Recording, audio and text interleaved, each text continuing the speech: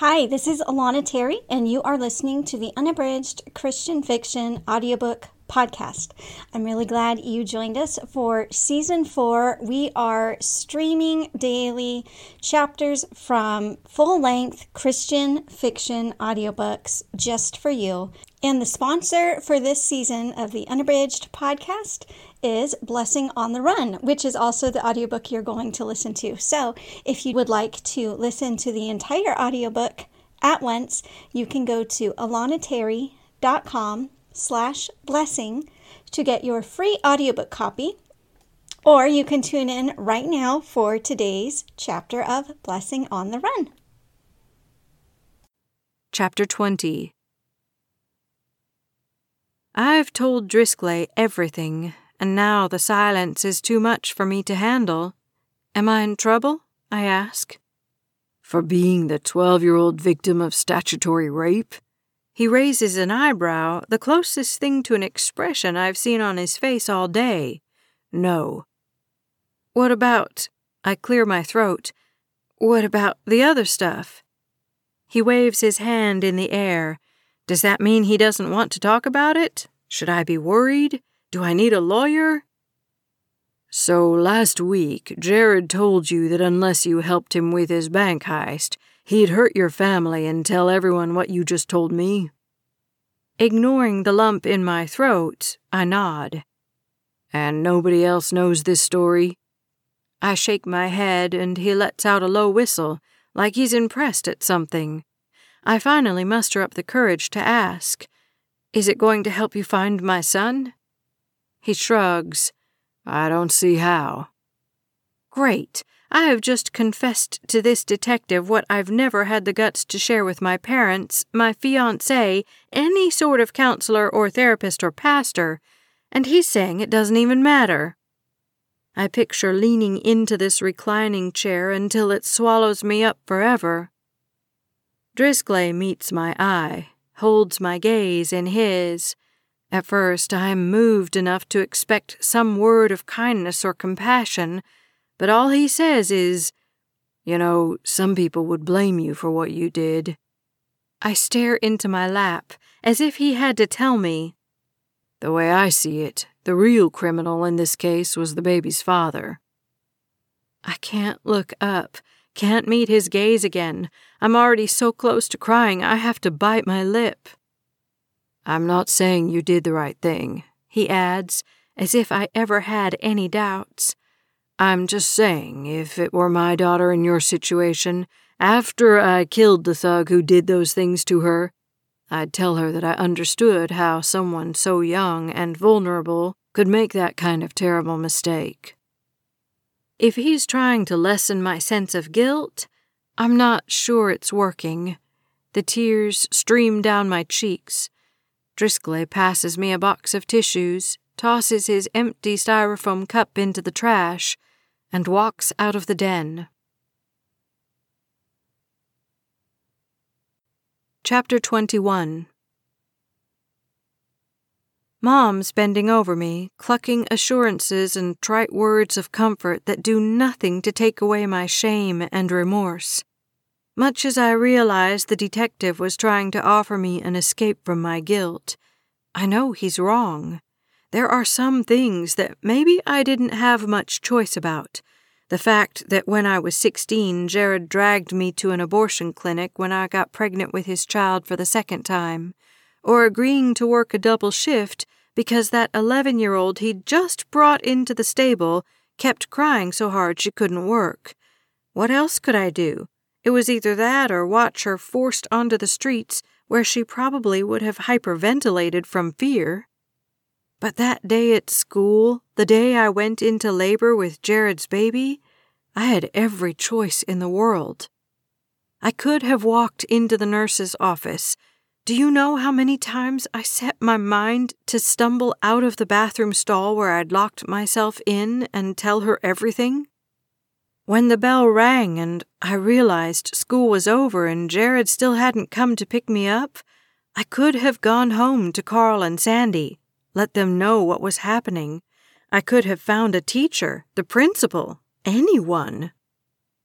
Instead, I stayed in that stall long past the afternoon bell, into the evening when the halls filled once more with everyone who'd come to watch the boys' basketball game. It was around that time I stopped wondering how scared Carl and Sandy must have felt when I didn't come home after school. All I could think was, please God, help. I hadn't grown up in the church, but in between my mom taking off with some lifeguard half her age and me starting my journey in the foster system, I lived with my grandma. She was this old-school Christian who made me memorize all kinds of Bible verses, forbid any kind of talking or wiggling in church, the works. So I believed in God by the time I had locked myself into the bathroom stall, believed in Him enough to beg Him to have mercy on me and make this nightmare end. Why hadn't Jared come? He'd promised. I'd waited in my classes for as long as I could, every minute expecting one of the office assistants to stop by with a note excusing me for the rest of the day. Eventually, the pain and fear were so bad I went to the bathroom and didn't come out. But I figured if Jared wanted to find me, he could page me over the PA system. Where was he? We had a plan that sounded grotesque and terrifying, but a plan that Jared promised to carry out for me. We were in it together. How many times had he told me that while pledging his eternal love? I thought through what he told me a few hours earlier when I called him on the payphone. If it gets real bad or things start to happen real fast before I get there, you remember the plan, don't you? Yes, I remembered. The plan was for Jared to be right there with me, explain everything that was happening, help me through the discomfort and the fear and the tearing, and then he was going to do the rest. You remember the plan, don't you? Had he known he wouldn't be here? No, that wasn't like him. He had a good reason. Maybe Mel was even sicker. Maybe she was in the hospital. Jared loved me. He knew how much I needed him, and the fact that we were apart was as painful and traumatic for him as it was for me. That's what he told me at midnight when I took the city bus from school to his place. Mel was there, looking quite recovered from whatever infection she'd had, probably thanks to the miracle of antibiotics and Jared's TLC. But as soon as he saw me, he told Mel to get lost and spent the entire night and the whole next day holding me, kissing me, telling me how proud he was. You did what we talked about, didn't you? Yeah, I told him, starved as I was for his approval. I remembered the plan. Another kiss, dozens of kisses. Good girl. He didn't know the whole truth. He still doesn't, but that doesn't matter. He knows enough that if he wants to ruin my life even more than he already has, he just has to tell my story to the world. Chapter 22. This monotony of waiting is even more difficult than the earlier stages of panic and worry. Why hasn't the detective given us any more information? He's out again. No word when he'll be back. It's getting later in the afternoon now. If Tyson were here, I'd make him take a nap. Not that he'd sleep, but it's that time of day when I find myself in need of some peace and quiet. Which is why when Damien asks me if I want to go on a walk around the neighborhood, I grab my shoes. You'll call if you hear anything, I say, and my parents promise they will. So with cell phones in hand, Damien and I venture outside. It's cold, but not as bad as some Christmases I remember. Not much snow. Gray and dreary, really. A fitting backdrop for this chapter in my life. You're quiet, Damien comments, and I wonder just what sort of conversation he expects me to have while my son's still missing. You thinking about Tyson? I suppose he's just trying to fill the silence, but seriously, how dumb can you be? Just worried, is all I say. Yeah, me too. And I'm grateful because if today's shown me anything besides my own heinous guilt, it's that Damien loves my son. He'll make a really good stepdad, if he'll still have me once he discovers what I've done. For a fraction of a second, I wonder if I should tell him, if somehow hearing it from me now will make things easier later. But I'm still holding on to hope that the detective will find my son, arrest Jared, and my secrets will stay safe. Damien holds my hand. I don't even think about it, really. As if I could be dreaming of romance with everything else going on. Tyson missing, plus all my memories of those wasted years, wasted decades if we're going to be honest, spent with Jared. Convinced he was the one for me. Certain I couldn't manage to live my life without him, telling myself I needed to keep him from getting mad at me because he knew my secret, or at least he thought he did. And now he has the power to destroy my life. If he hurts Tyson, what do I have to keep on living for? And if he lets everyone know about that baby, I'll lose the love and support of my parents and my boyfriend. Or should I call him my fiancé again?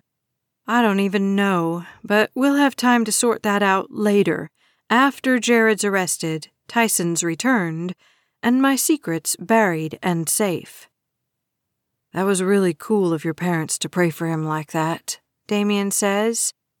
Yeah, they're neat folks. Yeah. I wish my parents had been like that growing up. Yeah. He's silent for a while, but I'm so lost in thought I hardly notice.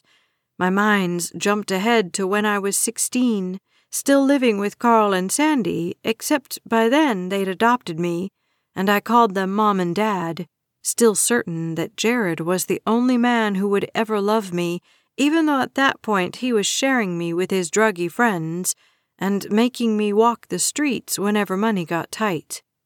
In spite of everything, I didn't consider myself a prostitute. I didn't do it every night or even every week.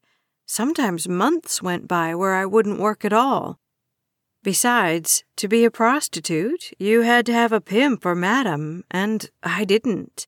When Jared was arrested the first time and the guy from the state told me what he'd been charged with, I laughed. Jared was a lot of things. Drug dealer, addict, cheater, womanizer, and abuser, but he wasn't a pimp. Because if he was a pimp, what would that make me? I dropped out of school when I found out I was pregnant again. Went on to get my GED, but that wouldn't be until over a decade later. I didn't want Jared to find out I was pregnant.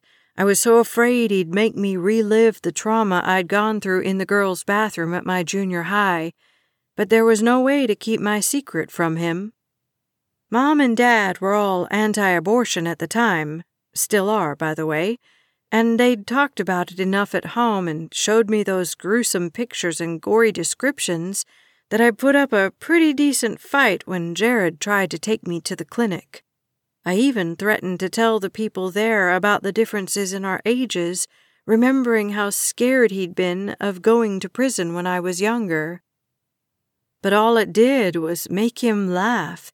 He said the age of consent was 16. I found out later that he was lying, by the way. According to state law, he was so much older than I was that he still could have done prison time. But where would I have learned that? It's not like Google was around and I could just type it into my computer browser. So that was my first loss in the battle against having an abortion, a procedure I was sure would guarantee my soul's eternal condemnation. When I continued to fight, he took to threatening my family, which I was used to by then, and then he said he'd tell my parents about the baby I delivered back in junior high.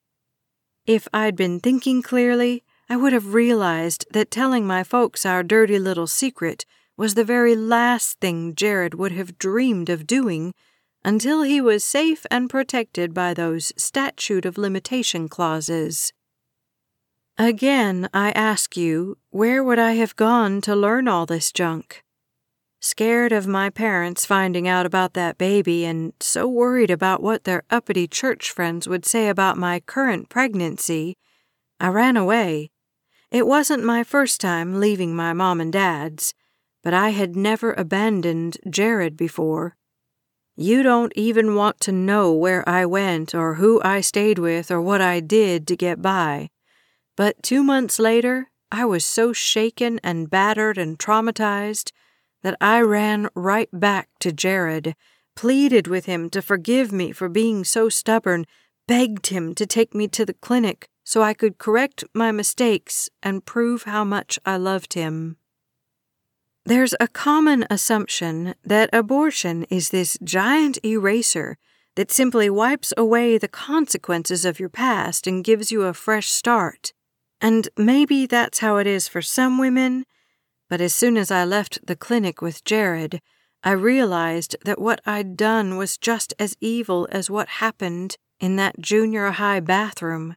There was no way I could go home and face my parents after that, and I told Jared so. He was happy to find us a place far from their prying eyes, happy to have me all to himself without any school schedules or curfews preventing me from being his round-the-clock slave, happy to get me even more dependent on the drugs and chemicals I could no longer function without. People sometimes talk about their lives turning into a spiral. In my case, it wasn't even that complicated. It was a free fall, no tailspin, just a straight plunge with a terrible crash at the end. Eventually, I went back home, crawling on my hands and knees, at least figuratively, begged my parents to forgive me for leaving them, experiencing the same sense of regret and remorse I felt when I first returned to Jared, submitted to my family's rules and oversight like I had so recently surrendered my will to his. Trading one kind of oppression in for another. That's how I saw it. I was stupid, my brain so mixed up from the drugs and the trauma and from Jared himself, but I honestly thought my parents' home was too confining, thought I was old enough to make decisions on my own. And that's how I began my years as a human yo-yo, bouncing from home to Jared to the streets and back to my mom and dad again. In between those phases were different rehab and detox programs my parents wanted me to try, but like I already mentioned, I wouldn't find my deliverance from the drugs until I was well into my 20s and pregnant again with Jared's child. I sigh. All Damien and I have been doing for the past 10 minutes is walking by the 6 houses in my parents' cul-de-sac, then turning around and going back. My eyes stay glued to the front door in case Mom comes out with news, even though I know it would be faster for her to call my cell if she had something to say. Damien's struck up a few conversations, or at least he's tried to. Can't blame the poor soul. He's asking questions about prayer and my parents' faith, but I'm still stuck in these painful memories. What kind of mother am I? I abandoned one baby in a junior high bathroom, let my boyfriend talk me into aborting my second, and lose my third when I'm not watching. I still don't know how Jared got my son out of the house. Technically, I still don't know that Jared's involved at all, but it's the assumption everyone, including the detective, is working with.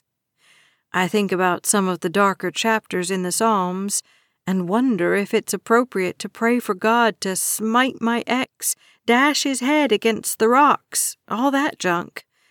It's something I could ask my dad, but I'd rather go on not knowing I'm sinning by praying this way. Ignorance of the law, right? That's something weird about God's forgiveness. I mean, I've done terrible things. That comes as no surprise. Some of the worst things a human being, a mother, can do, I have done to the children I was supposed to love and cherish and protect. But I can still go to church and hear my dad preach and feel all warm and squishy when he says that God can forgive even the worst of sinners. So what's that mean for someone like Jared? That all he has to do at the end of his life is bow his head and close his eyes and say, "Dear God, I'm a sinner, please forgive me"? Then he'll get into heaven? This man who pimped out 50 or 60 girls or more during his career, most of us well under age? This demon spawn who's kidnapped my son and has done heaven knows what to him by now could ask for forgiveness, and God would have the audacity to welcome him into paradise? I can't even. So that's where I get caught up on this whole idea of grace. We all want it for ourselves, but what's that mean for our enemies? And I'm not just talking about the loudmouth gossip who starts some dumb rumor about you that people will only believe if they're stupider than she is. I'm talking about the man who might at this exact moment be torturing my child or preparing to... No, I won't go there. Come on, I tell Damien. I'm getting cold. Let's go back inside. We turn around and head back, but then Damien stops when his phone rings. My heart skips, but only for a second. If it was Mom or Dad or the detective, they'd be calling me. Hello? Damien's eyes widen, and then his entire face sets in a scowl. He's not saying anything. What? I strain my neck, hoping to see his screen. He turns his back to me, still silent. What is it? He ends with, "Okay." That's all he says before he hangs up. Who was that? I ask. Damien shakes his head. Tell you later. No, you tell me now. He sets his jaw. Later. He grabs me by the arm. What are you doing? Let go of me. I don't know why he's rushing. I don't like the intensity in his expression or the strength of his grip. What's going on? Get in the car, he tells me when we reach my parents' driveway. Why? Where are we going? Just get in the car, he says. I'm telling your parents we're headed to the store. It's Christmas. Just do what I say. I'm not used to Damien talking to me like this. I get into the passenger side of our car, my body trembling, but not from the cold. Half a minute later, he comes out the front door of my mom and dad's house, gets in, and starts up the engine. Tell me what's going on, or I'm getting out right now. My voice is strong, resolute. He sighs. That was Jared on the phone. He knew your cell would be tapped, so he called mine. He wants us to meet him at this address in the North End. He's bringing Tyson with him.